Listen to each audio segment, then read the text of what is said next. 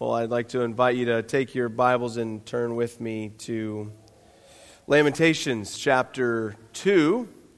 If you're using the blue ESV Bible and the seatbacks out there, you can find that on page 686. The title of our sermon, contrary to what I had put in the bulletin, I changed it to The Anger of God.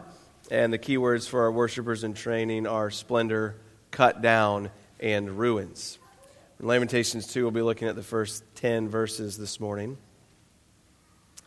As parents, we often have to administer discipline to our children when they are in rebellion. This is not an enjoyable experience for us, and it certainly is not an enjoyable experience for them. No discipline is pleasant at the time when it is administered. It's rather painful. Now, we do this, right, in the hopes of the peaceful fruit of righteousness that it will produce in those who are trained by it.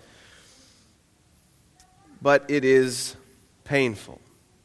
There are also times as parents when we have to tell our children no.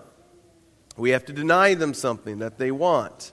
And it basically upends their entire world.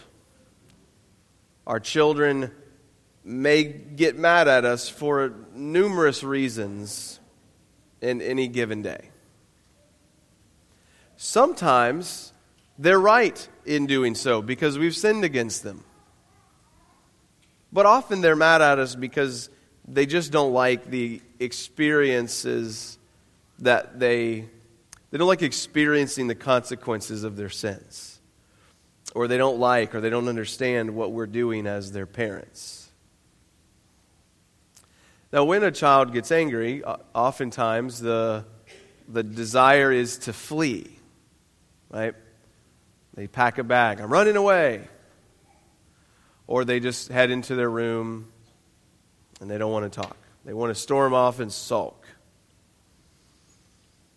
Now, while as parents, we always expect a measure of respect from our children, wouldn't you rather have your child come and tell you honestly how he or she feels, and what he or she is thinking in this moment, even if it's uncomfortable to hear? When my kids are angry with me, or if they're angry at the world, or at themselves, or anything, I'd rather have them draw near to me as their father and attempt to express what is going on in their hearts, rather than to have them withdraw because they believe they can't be honest with me.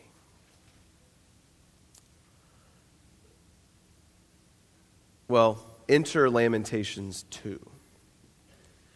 When we began this series, I mentioned that Lamentations as a whole provides us with a deeper vocabulary that enriches our ability to speak about suffering, to speak about sin, and to speak about our experience of sin and suffering in this fallen world. And this is certainly true of this second poem here in the book of Lamentations. Western Christianity in general, and the prayers of Western Christians in particular, have become, I don't think it's a stretch to say, very, very neat, very tidy, very sanitized, very milquetoast.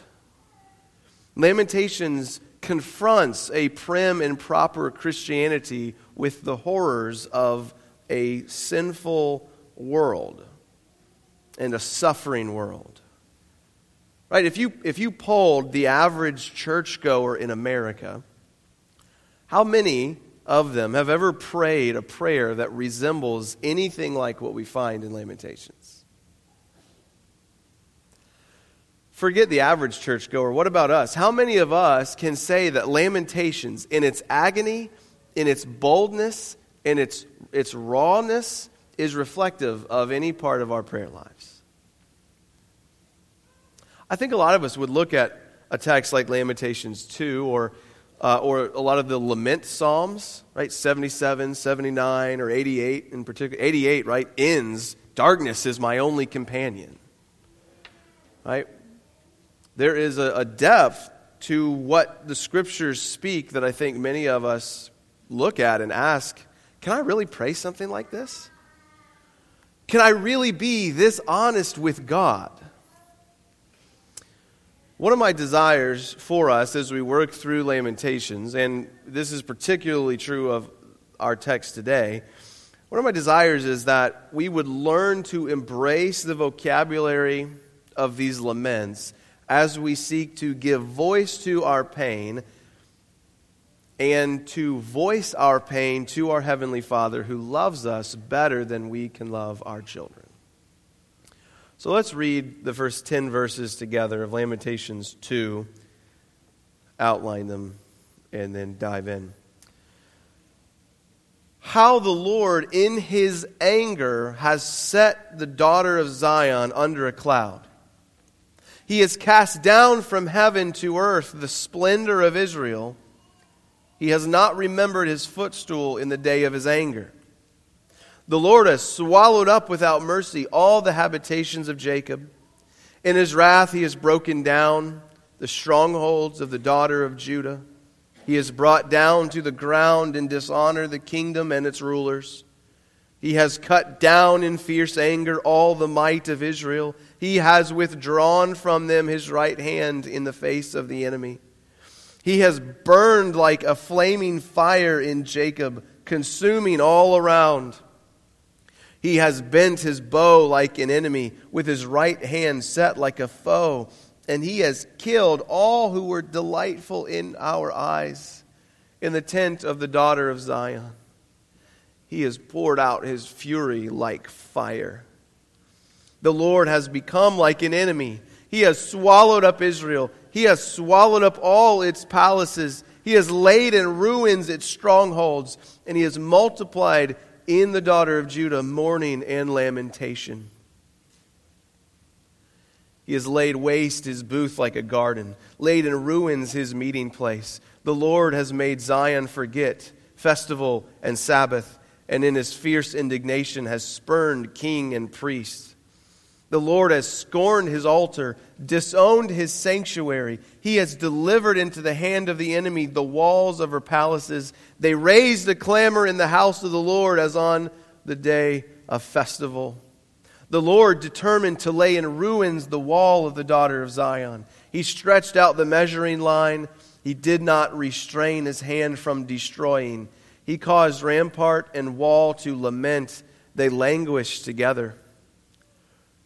Her gates have sunk into the ground. He has ruined and broken her bars. Her king and princes are among the nations. The law is no more, and her prophets find no vision from the Lord. The elders of the daughter of Zion sit on the ground in silence.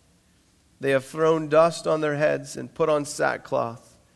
The young women of Jerusalem have bowed their heads to the ground. Now we're going to break our usual pattern this morning.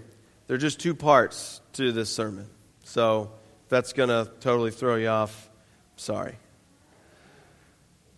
In the first 5 verses, we're going to see first that the poet describes in slightly general, though nonetheless terrifying terms, the anger of God against His people.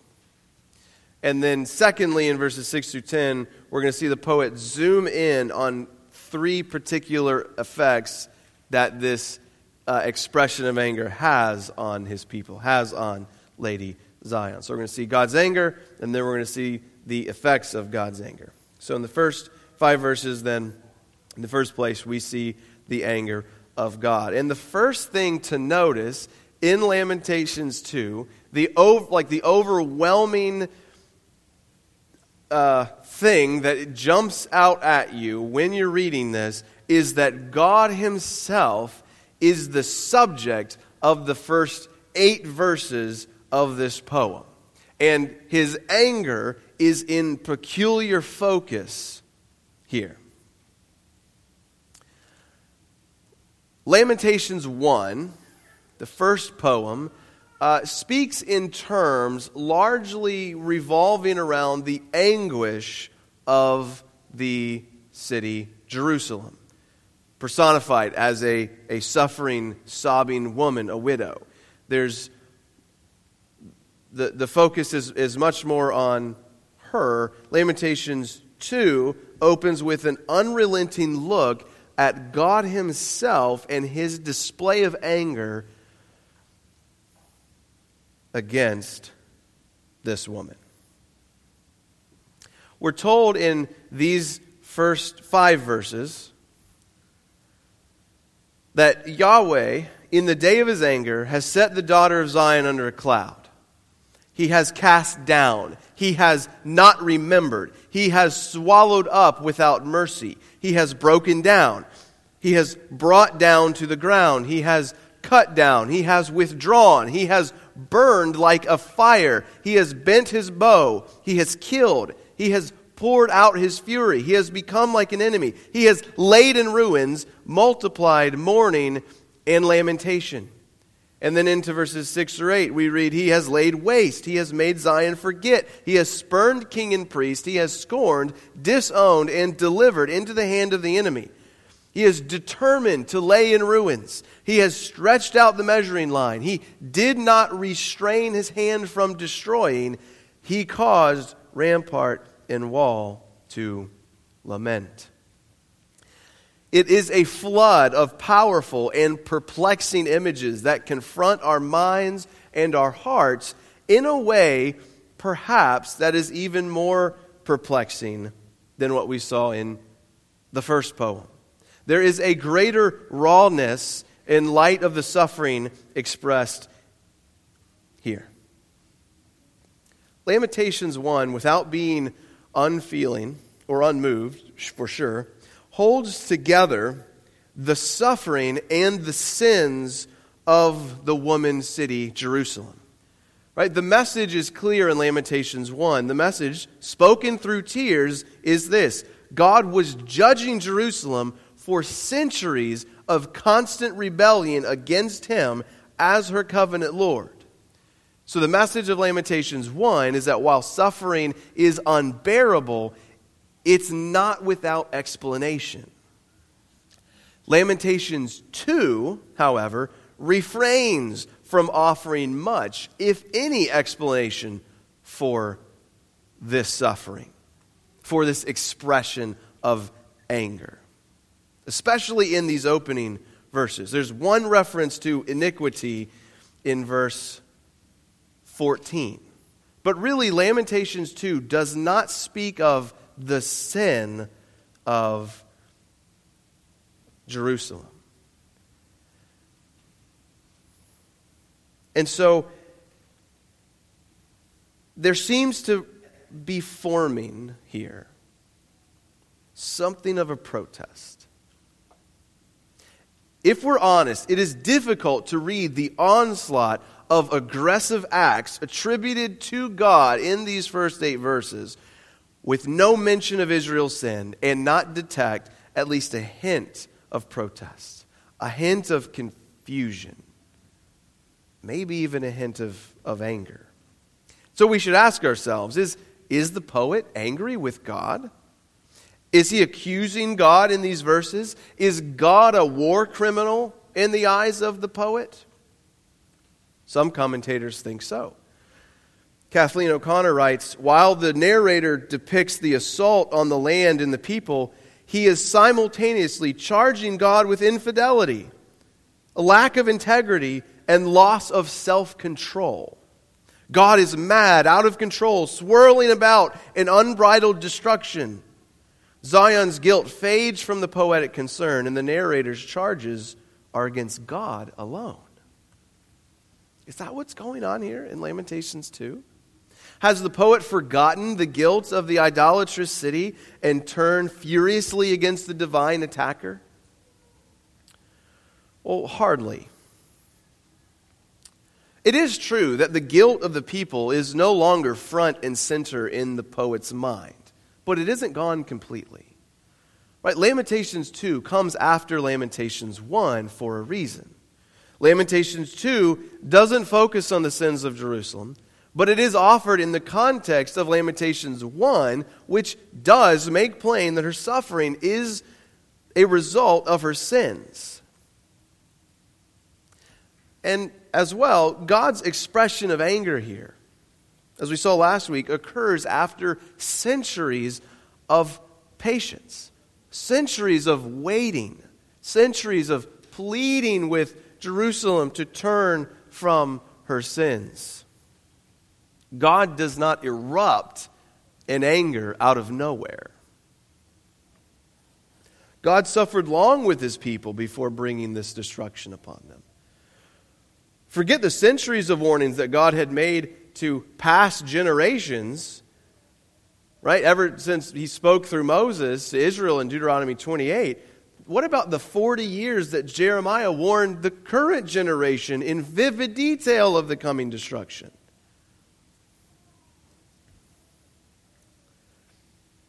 God was patient.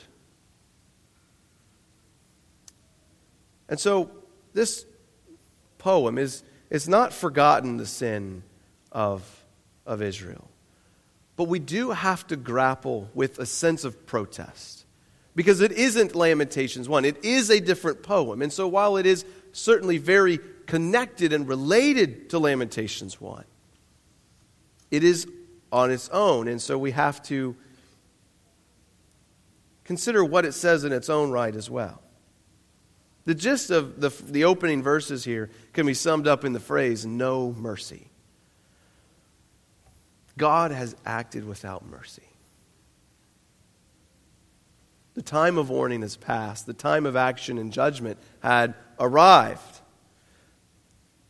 And so God enveloped Jerusalem in a cloud of anger. He has cut off his formal relationship with Israel, casting her splendor down from heaven to earth, forgetting them. Her fall was great. He'd broken strongholds. He dishonored the kingdom and its rulers. He withdrew his right hand from them, the time when they needed it the most, and he replaced it with the blazing fire of anger and indignation. God had become like an enemy. Lamentations 1 is the objective view of the suffering of the people, right? Holding sin and suffering together. Lamentations 2 is a more subjective view, and it certainly comes right up to the line, perhaps, of protesting the seeming disproportionality of this suffering. Without crossing the line into sinful accusation, the poet does speak boldly about God here.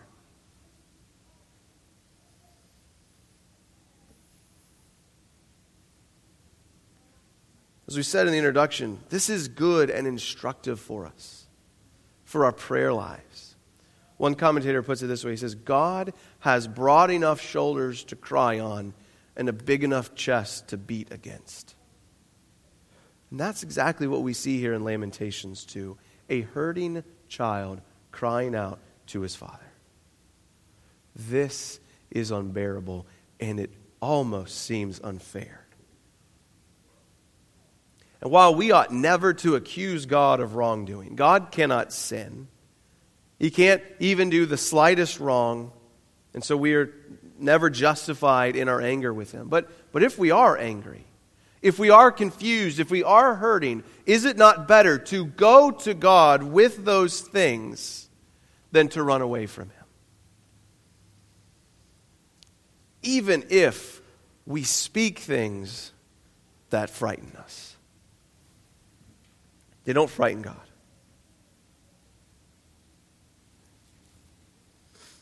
So in these opening verses, these first 5 in particular, we see the anger of God under this microscope. And it's heavy and it's hard to look at. But in our own lives, when we feel like God is against us, one, we can remember that he's not, but when it feels like he is, we can go to him. And we'll come back to this at the end, or move on to our second point, verses 6 through 10, as we consider the anger of God with the zoom on, right? We're 30,000-foot view sort of in the first 5 verses. Now in verses 6 through 10, we're going to zoom in and see three particular effects that God's anger had on Jerusalem. Now, God is still the subject in the first few verses here in this section, verses 6 through 10. It's not until verse 9 that the subject of the sentences change. In verse 9, it's the gates of the city have sunk into the ground. But the poet does make a shift in verse 6. From focusing on the Lord as the angry aggressor against Jerusalem in sort of general hunting, warlike terminology, he makes a shift here to focus and make some observations about the particular effects that this anger had on the city. So in verses 6 and 7, these acts of anger described in the opening 5 verses bring about the end of formal worship as the temple is torn down. Then in verse 8 and part of verse 9, these acts of anger brought about the end of Jerusalem's safety as their walls are torn down.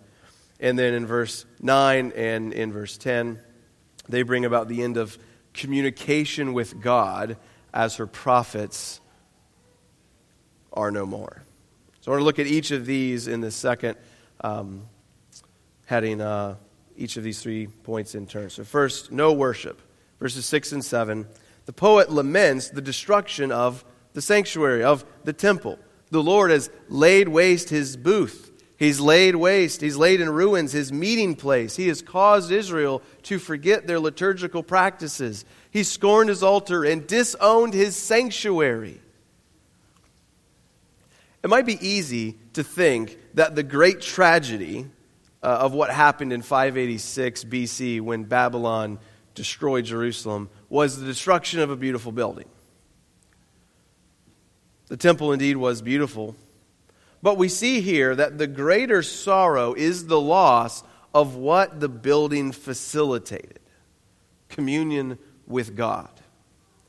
God laid in ruins the place where he would meet with his people.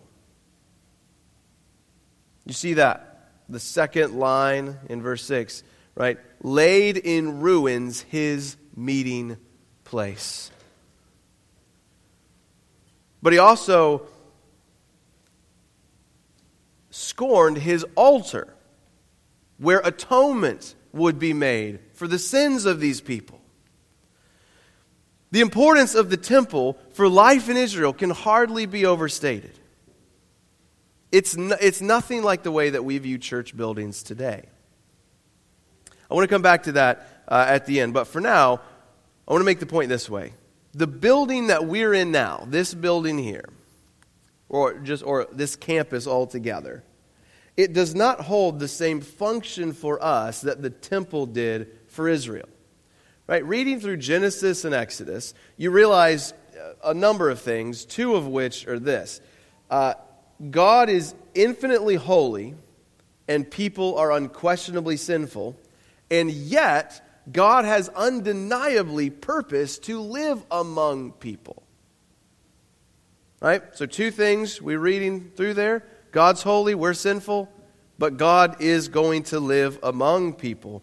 Therefore, we need the sacrifices of the book of Leviticus and the sacrifice of Christ, after which they are patterned, right? We need those for that to happen. For God to dwell among sinful people, there has to be a sacrifice and atonement for sin. This was the primary function of the temple, particularly the altar. It was where God manifested his communing presence with Israel, where sacrifices were made to grant temporary atonement and forgiveness for the sins of the people. The destruction of the temple meant that this was no longer happening. God was not going to dwell among his people. He was not going to commune with his people. And so it's a great lamentation here. It's not a beautiful building that was destroyed. It was access to God.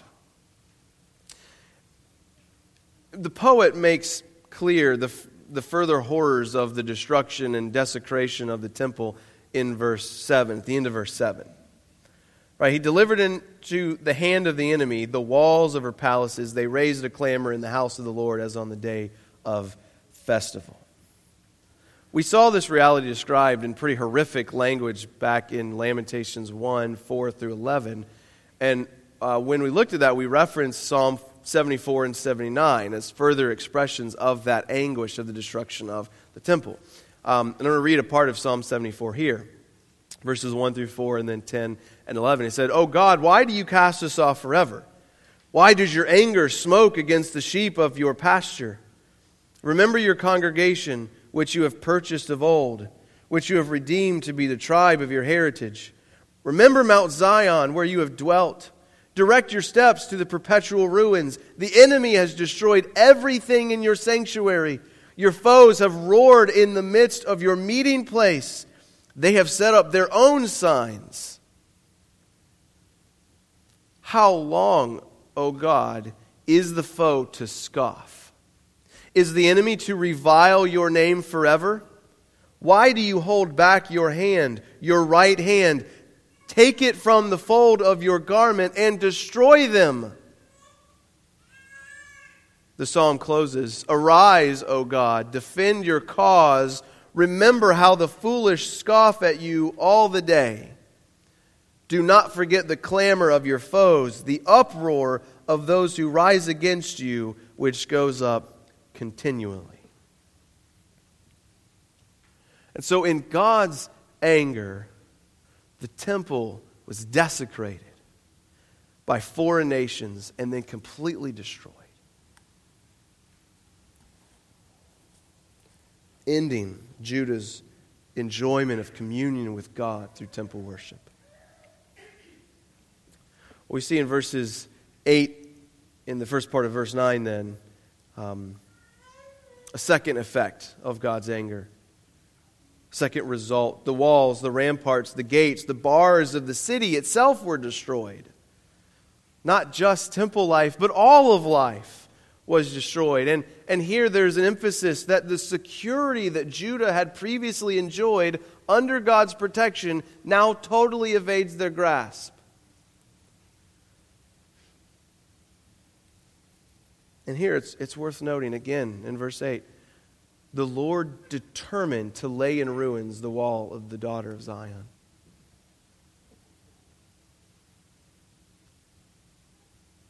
God determined to do this. He planned to do this. But yet again, we are called to remember that this was a conditional plan that was announced long beforehand and could have been avoided.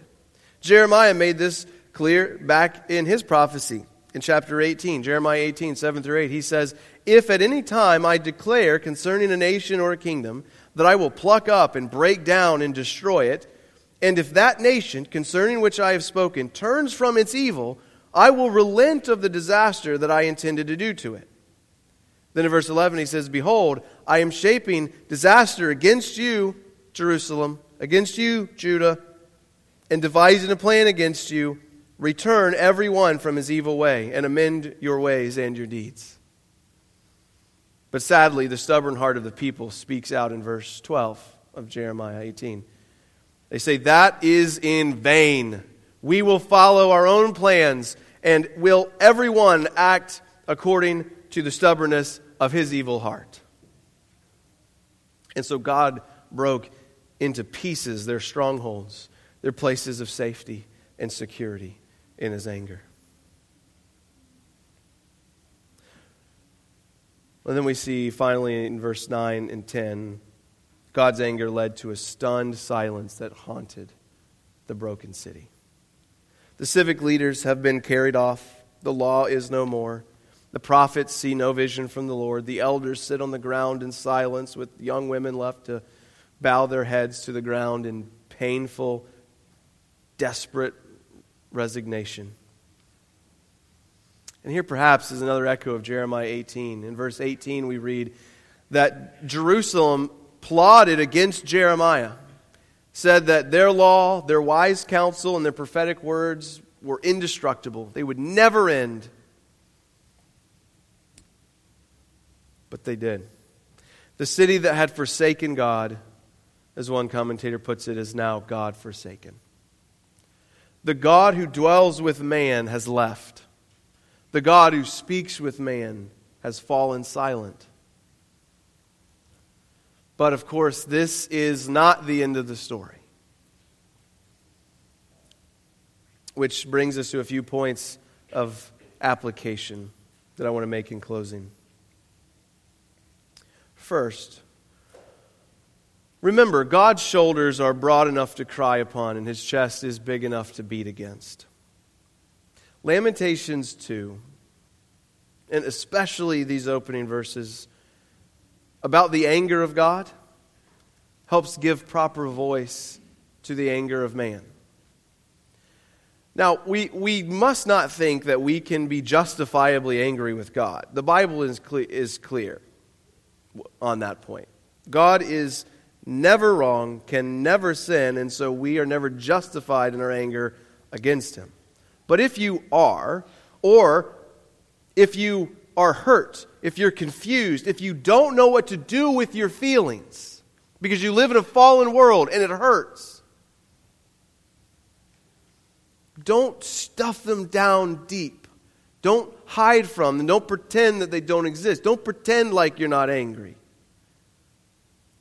Run to Jesus, run to the Lord, and trust Him to help you sort them out. Right? We're not talking about unbridled anger against God that accuses Him of wrongdoing. But we are talking about a real honesty with God about your painful experiences in this fallen world. Trusting that you are not going to hurt His feelings.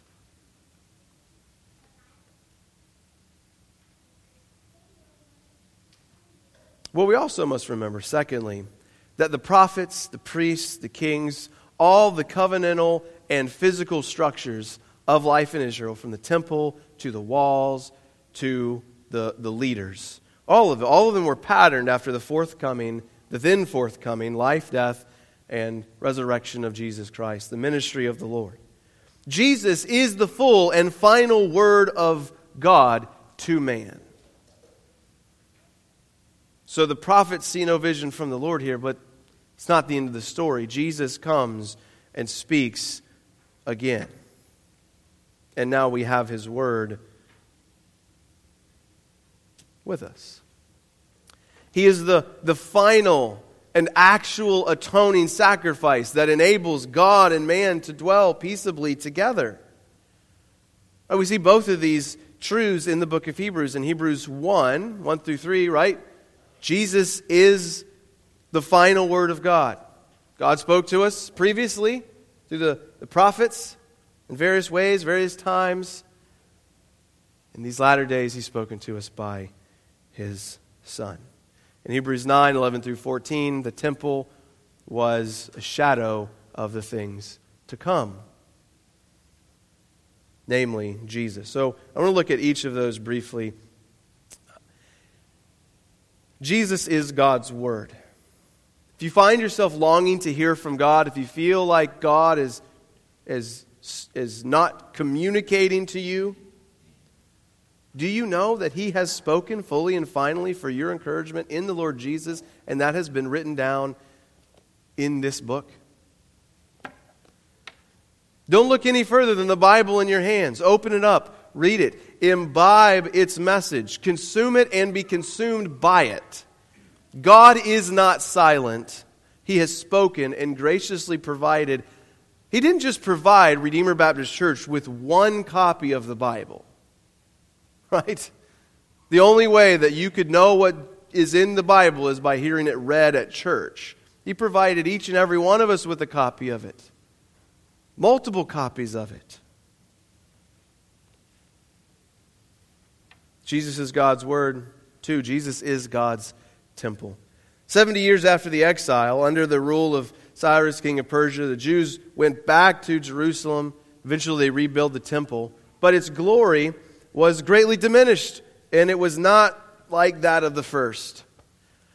And then in 70 AD, that temple finally came down under the Roman Empire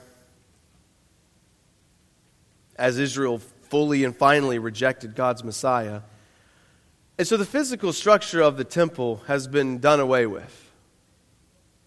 And again, if you read Hebrews 9 especially, and you see that that's a good thing because now we have Jesus. Jesus as the new temple, and his people as part of that temple, since we are with him, right? In that, God now dwells with man. In Jesus, God and man are reconciled. We don't need a physical temple anymore. Jesus is the temple. Now I want to talk about this building for a minute, an application of this truth. I think many see church buildings today as completely inconsequential. Right? Temple's done away with. Jesus is the temple. We don't need to care about buildings. While we must affirm that the church and not the building is the church, right? The building isn't a temple. We are the temple. We are the church. But this building is the place where we have agreed to meet regularly to worship God together. Is that a small thing? Is the building in which heaven and earth meet in a purposeful and conscious way through the preaching of the gospel and the administration of the sacraments, is that completely inconsequential? Does the campus that serves as the headquarters for our ministry to our community mean nothing? Of course not. So we're not dependent on a building in the same way that Israel was. We should still see the long-term value of the buildings that we do have. So here's the question. Does it matter to you if these buildings are still standing in 200 years, if Jesus tarries, and that biblical worship of the triune God is still being enjoyed on this campus 200 years from now, if you're long dead? I hope that it does. At the end of the day, we are Jesus people. We are bound by the belief that the anger of God that burns against sinners has been absorbed by Jesus for his people on the cross. Therefore, the anger of God, in the anger of God, the anger of man fades away. And so ask yourself, are you a Jesus person? Or am I in Jesus Christ? Have I placed my faith in him and received a heavenly pardon for my sins? Have I been reconciled to God through the once and for all sacrifice of Jesus Christ? Right? Because Jesus as the temple is the meeting place of God and man where atonement has been made. God's anger is an unrelenting fire that will wreak havoc on all upon whom it falls. But that need not be anyone in this room. It need not be that person in your life that you're thinking of that doesn't know Christ. Jesus, in loving partnership with the Father, has made perfect provision for all who look to him for salvation from the coming wrath. Right? Because the picture here in Lamentations 2, lamenting the fall of Jerusalem and the temple, while that really happened, it's just a foreshadowing of the wrath of God conveyed against sinners for all eternity. And so, if you don't know Christ, would you forsake your sins and lay hold of Jesus? And if you do know Jesus, for us who are already Christians, we're invited once more to forsake our sins, to lay hold of Jesus